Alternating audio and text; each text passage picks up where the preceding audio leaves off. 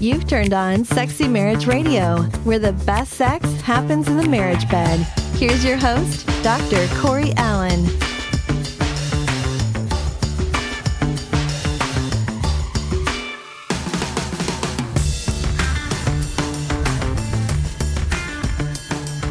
Welcome to Sexy Marriage Radio, where we have some answers for you today.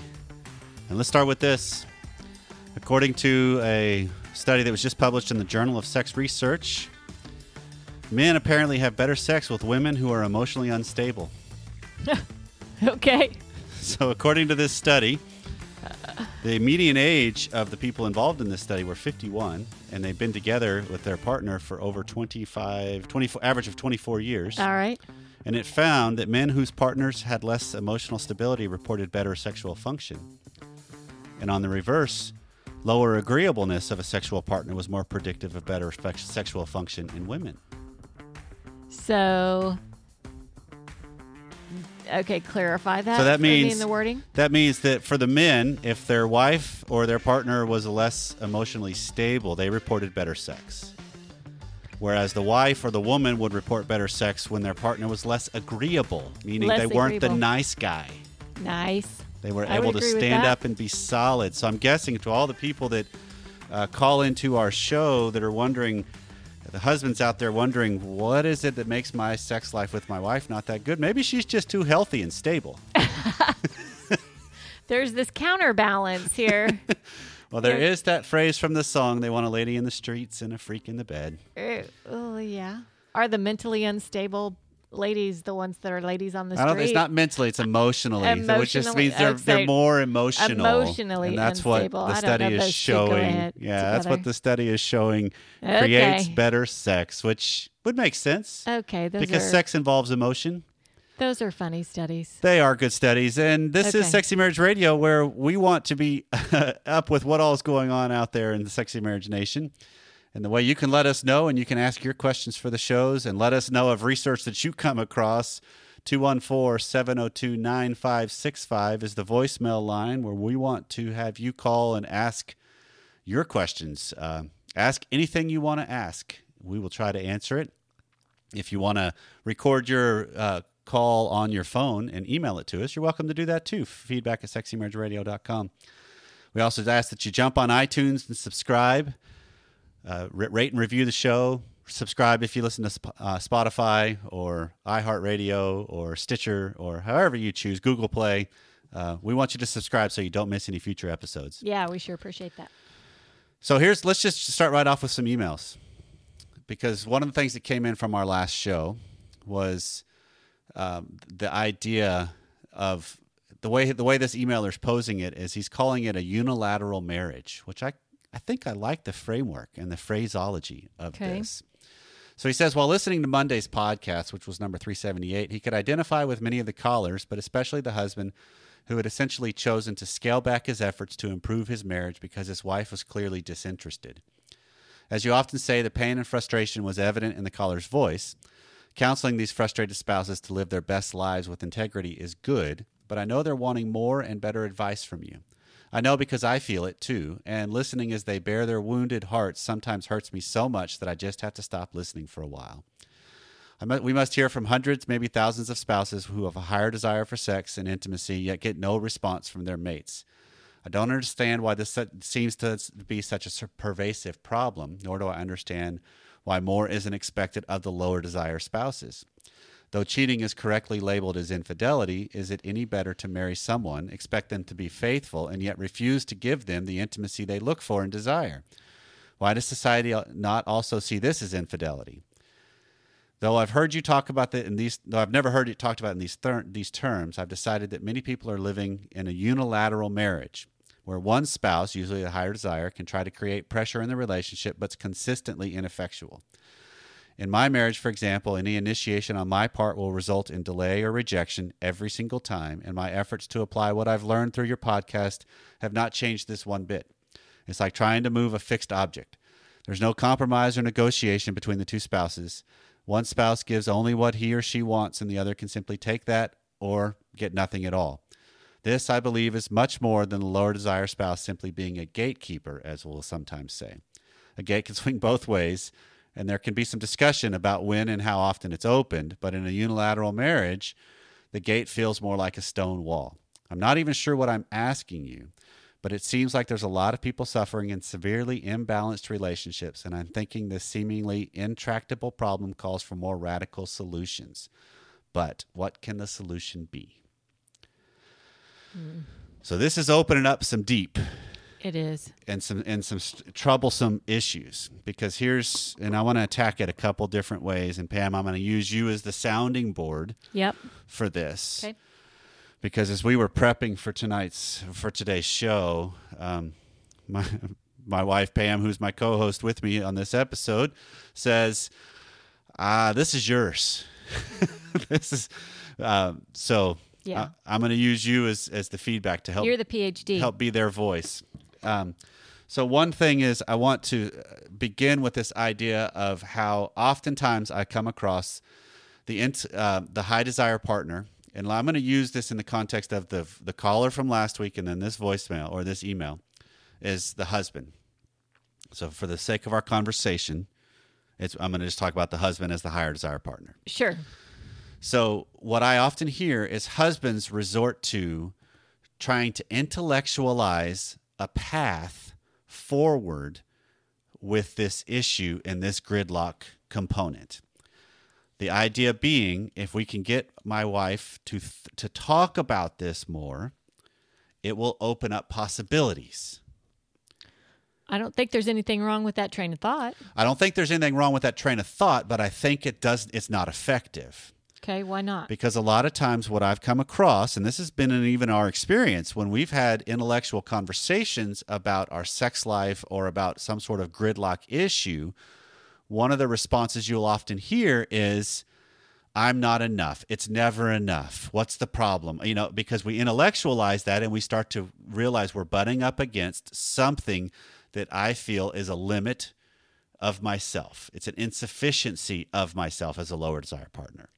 That's spot on. So you start to feel I've said helpless that a number of times, and yes. hopeless, which then spins right back to the higher desire who's initiating the conversation as we're stuck. It's the stone wall, right? So here's where, and at surface level, at the beginning, the idea of living your best life, this is where it starts to gain traction, because one of the things we've got to start doing is recognize as husbands, I believe for a vast majority of marriages out there, husbands need to stop talking about sex and just making actions towards it. Yeah. Okay. And that looks like what? Well, that looks like living a full and vibrant life, not just constantly groping and fondling and trying to create opportunities for sex. And I would totally agree with you there in that taking action is about not being, number one, the good guy, not being the guy that seems to really only think about sex. When I realize that is so often on your mind, we want to know that there's more to life and that you're leading on a journey that we want to be part of, right? Which is a broader spectrum than just sex. Absolutely. So it's being engaged and alive and vibrant about other aspects of your life as well as your sex life. And I realize, because of the confines of a marriage and the way we believe in monogamy, that means 100% of your sexual energy stays in your marriage. So you steer it towards this roadblock, if you will, in the context of what's being described as a unilateral marriage. So it can feel like you're banging your head against a stone wall. But the difference being, I think a lot of times a husband has to stop asking his wife, "How should I pursue you?" Because she can't answer that. No, I would agree with that. Because most of the time, she doesn't know. She just knows what she doesn't want, or the fact that she doesn't feel anything. And so that where you've got to then pull back and start to look at this as, your wife is a woman. Well, how are women pursued? And start being a student of her particular nature as a woman. And start treating her as that a little. So it's different. It's not as my wife, it's as a woman. Because there's things that translate. If you go out and look in all of the different societal culture stuff that's written on dating and playing the game and scoring with chicks and all that kind of mess that's out there in the anything goes world, there's some things that all that stuff is built on, some biology that is just usually works. It just means you don't have the morals that you bring to a marriage. So we don't apply it as it's written for the game mentality. You take concepts of it, though, realizing your wife is a woman. And you be confident about it. You look her in the eye. You date her. You pursue her. And you handle her well when she pushes back and says no. From the low desire, from this email, and his comment is, I'm trying to look for the wording here. Shouldn't there be some sort of, in essence, compromise or negotiation? No. Okay, sorry. So we're talking about, shouldn't there be some sort of accountability is not the word he there's used. There's more on the lower desire partner. More. Shouldn't there on be the more lower expected desires. of the lower desire? And I totally Yes, agree. there should be. There is something that should be expected from them. You can't make them do that, though, which is the thing. You can only control your own scene. But what's interesting is the lower desire partner can make the higher desire partner do it. It's easier for the lower desire partner to dictate terms because for the higher desire to go and meet their needs sexually, that's a huge betrayal of their own commitments typically and their own integrity. Well, and he's kind of pointing out here, this is a betrayal of the low desires commitment and integrity to what they walked into with this marriage. So in and essence, you're basically framing it through the lens of which one's betraying. I betray by going out and getting my needs elsewhere, or you betray by not living up to a understanding that we had going into this thing. Certainly. Because marriage is the place that sex is designed for. That I fully believe that. Mm-hmm. That's what separates that relationship from all others. And the price of admission into a marriage is sex. That's part of what happens in it. And so if you as the lower desire partner decide, you know what, I'm done. I don't think I ever want to have it again. Well, then that means you're willing to risk the marriage and you are the bad guy too. If not the bad guy. Yeah, you're changing the game. Right. So it's recognizing when we're up against these gridlock dilemmas, it truly comes down to how do you face these better, which is the idea of what are the choices I'm willing to make and the hits for the consequences from the choices that I make. Because I'm not saying go out and cheat. That's not at all a counsel. But I am saying if you have signed up for a marriage, your spouse has changed the dynamic and said, you know what, I'm not interested in sex in this marriage. So, and we've even had emails that have come through saying, I'm not interested in sex, and I'm saying it's not okay that you even go masturbate either, which now you're trying to control situations that are way beyond your control. And it's being able to look at it at your partner in the eye and say, okay, look, we've got an issue. The whole dynamic has changed between us. I don't know how long I'm willing to stay around for this, but there's pressure on both of us. And we see what happens. Yeah. Because you can't throw a big fit. You can't be manipulative and put down ultimatums, because anytime you do that, you're really just keeping yourself to an ultimatum. But we have to start to recognize these things, that the way I go through them is I lead, I live, I love, and I recognize that I just start acting. I stop talking about it. This is one of the things that came to my mind in one of the mastermind groups that we were talking about, where I asked every one of the guys in the group, the premise that kind of clicked during the call was, it seems like we intellectualize this way too much as men rather than just act on it. Because I think of our history that if we've had a conversation about it, there's a chance that it doesn't go well because it's met by negativity or insecurity, and that squashes it because we start to get reactive. We don't want to rest in that area of our life and explore those feelings.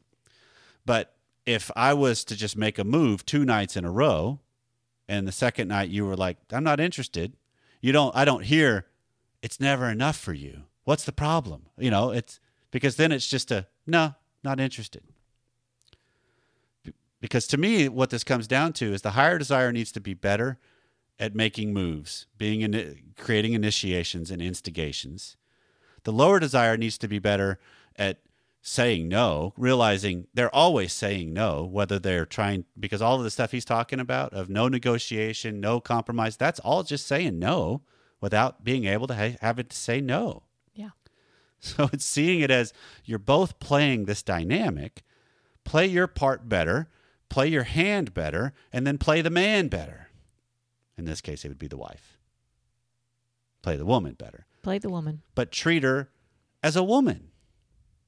Date her, pursue her, be confident, be cocky, be arrogant with her. Whatever it is that might kind of bring her out of her shell, do it. Try it. Well, I think some of this, too, is not so much being focused on her and what brings her out of her shell, because that's you trying to control what brings her out of her shell. When you talk about being a man and taking action, to me, that's also about living the life you want to live. Right. That's not about her. That's not about sexual. If you love an instrument, dive into that. Right. And you haven't played it in a while and you've been wanting to do that, dive into that. If you've been wanting to learn another language or some other thing like that, dive into that and see how that changes other aspects of your life too, because that's part of what creates a little more adventure, a little more creativity, and what can drive some attraction in there too. Possibly, but it still won't help you avoid an inevitability of having to face how much am I willing to take and what choices do I make accordingly. Right. Yeah. Because if I'm still going to continue to bang my head against a stone wall, as he's talking about in a unilateral marriage, then all that might be left is leaving. So is my thought just maybe an avoidance? Because it's no. I'm giving you tips on here's some other life to live. I don't think so. I don't think it's an avoidance. I think it's a way to get better data to help make a decision. Because if I make this all about, okay, look, I'm leaving just because we can't have sex and you're not interested. Well, what else was in the relationship? Right. There's more to it that in me, and there's more to it in our relationship than just that. I sure hope so. I hope sex isn't the only thing this relationship's about. But it is a component, and it is an important aspect, because we get all kinds of comments in voicemails and emails from people on this subject that are saying, how do I help my partner? And to me, I think it's that you stop focusing so much on your partner and you stop allowing them to dictate the terms completely. You start dictating some yourself by saying, look, some things are going to change. And here's what I'm going to start doing. Yeah. You can be on board with this or you cannot. And we'll have more conversations as we go. And that's how you start to tip the scale. Okay. Hi, you guys. I'm such a huge fan of the show. I am so glad that you guys touched base on breasts and intimacy the past couple episodes, because that is a huge struggle in my marriage right now. I have a 5-month-old newborn, and I am currently nursing, and I intend to nurse hopefully for another about 6 or 7 months. I am in this mentality of my breasts are food for my son, and that's solely what they're intended for. I'm having a really hard time incorporating them in the bedroom, and my husband is starting to get a little frustrated. He's been really understanding. I've tried to be really open with him and let him know that just touching my breasts, caressing them, that doesn't turn me on anymore. It's just I'm having a really hard time switching from mom mentality to wife in the bedroom, sexy mom mentality. So if there's any suggestions that you guys can suggest on how to switch gears or if there's something that I can do. I don't know.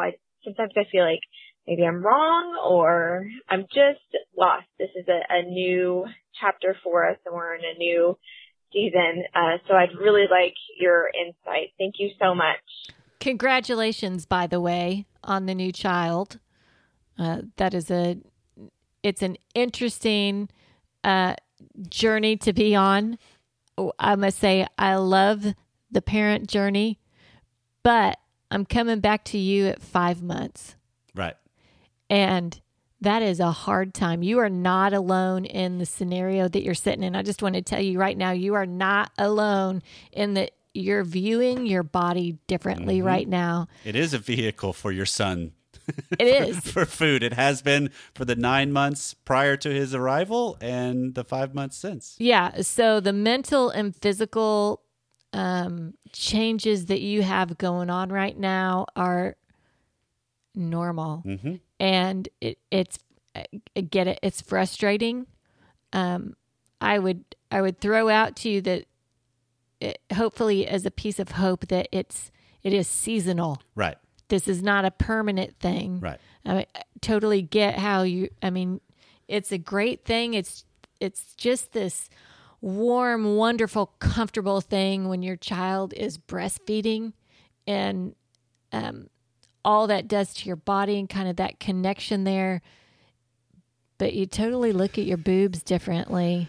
And the flip side of it is now everybody's fighting for time on the breast. Literally everybody's fighting for time on the breast, and you are totally looking at your breast different than what you did before. And that, so here's the question I have. On there. Here's the question I had to start off with, because she makes the comment of it just doesn't do it for me anymore. So does that mean it's just not a turn on? So it's just kind of a meh, or it's painful? Because it could be that too, where it's like, I have an aversion to them being touched. Because if it's just kind of it just doesn't do anything for me. The flip side of this whole equation is, what does it do for your husband? And I'm not saying take one for the team, but occasionally, sometimes take one for the team. Sure. There's the question here, if I really don't want my breast touched, then speak up. Speak up. Mm-hmm. He doesn't need to be touching your breast. If it's, you know what, this isn't turning me on, hopefully something else will turn me on, but you're okay with him touching your breast because it turns him on, well then, right. There's that scenario. And if it's a sensitivity thing, sometimes you could go with a thin bra to help desensitize it a little bit, or even a little bit thicker. But even then, when you're breastfeeding, it's possible you leak during and that's such a mental issue that it is. I don't want to leak during sex. That's when you do wear something. Such a negative perspective from the wife. She's talking about two different aspects. At least what I'm hearing is, one, how do I handle the mental side of this? And you do recognize that, all right, I'm in a new phase of life as mom. So how do I compartmentalize? I am a mom, but I also am a hot mom. Yeah, he's coming after your breast, so he thinks you're hot. Yep, and so he wants them. It's recognizing the mental shifts that are required, and this typically means, how do you find time to steal with your husband that allows you to both be adults, that allows you to be playful, that allows you to frolic around and flirt and have some banter back and forth that's of this sexual nature that is between adults. And it doesn't mean you have sex, but it keeps your mind in the game possibly.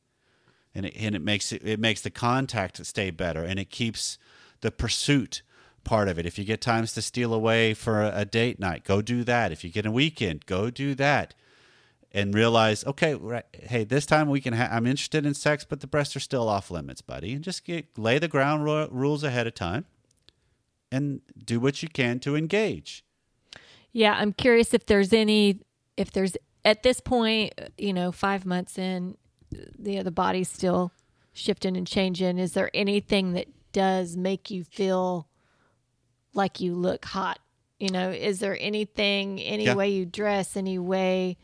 So it's all just kind of your persona that you put on and attach to yourself as you carry yourself. Yeah, some other way to get there, because there is this transition of learning more about yourself as you go through this parent role, and as the relationship between the two of you changes a little bit, because you're having to make choices now together about this other living thing in your house, and it really does change that dynamic between the two of you. So as you change, you got to continue to be fully aware of what is it that's changing sexually? What is it that maybe now annoys me about my husband that didn't before? Yeah. But it's because of this new responsibility with parenting. Whole new dynamic. Which can then change everything in the bedroom too. Yeah. So listen to your body, stick up for it. But I guess I just encourage you, it's a season. This is a normal process. It's a season. There's other things you can do. Maybe if the part that turns you off is maybe something along the leaking standpoint, maybe spend some more time in the shower together, and you're nurse right before not right before sex too. Right. Nurse right before. Empty them before you get busy. Yep. And since we're on the subject of kids, hey guys, I'm calling in because my wife and I, we've been married about a year now, and we're starting to think about kids and things like that, and I'm a little nervous going into the situation, because you guys have talked so much about, like how kids can come between you and things like that. And I was just kind of wondering if you guys could maybe point out some red flags that we can avoid, things to avoid. Like, I know you've mentioned before, maybe not letting kids in the bed and things like that. And also, what are some of the best parts about having kids? Things I can look forward to. Thanks. Bye. So should we go best or worst? Good or bad? How should we go? Should we go bad and then let's go good? Well, I think what are some of the good things, but some of them were what not to do. So let's start with that. What are the red flags? So let's start with those. And I would say number one is this. Some of you out there are just going to laugh at me, but don't let the kids rule your life and your schedule. Absolutely. As an infant, you don't get a lot of choice in this because they require you for their survival. But as they progress and become more self-sufficient, they can adjust to you just like you can adjust to them. Right. We have Corey and I have a little bit different parenting style than maybe some others do.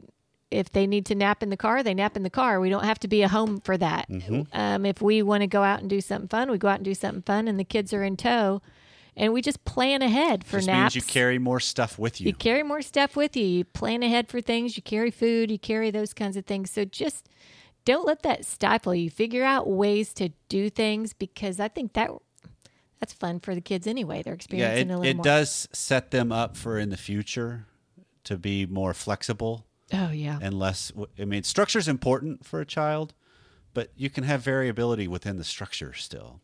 Because I've had the mantra with Pam and I that I've jokingly will say when I speak, that once my kids reach the point of being able to feed themselves, clothe themselves, or dress, get themselves dressed and go to the bathroom on their own, our job shifts to getting them out of our house.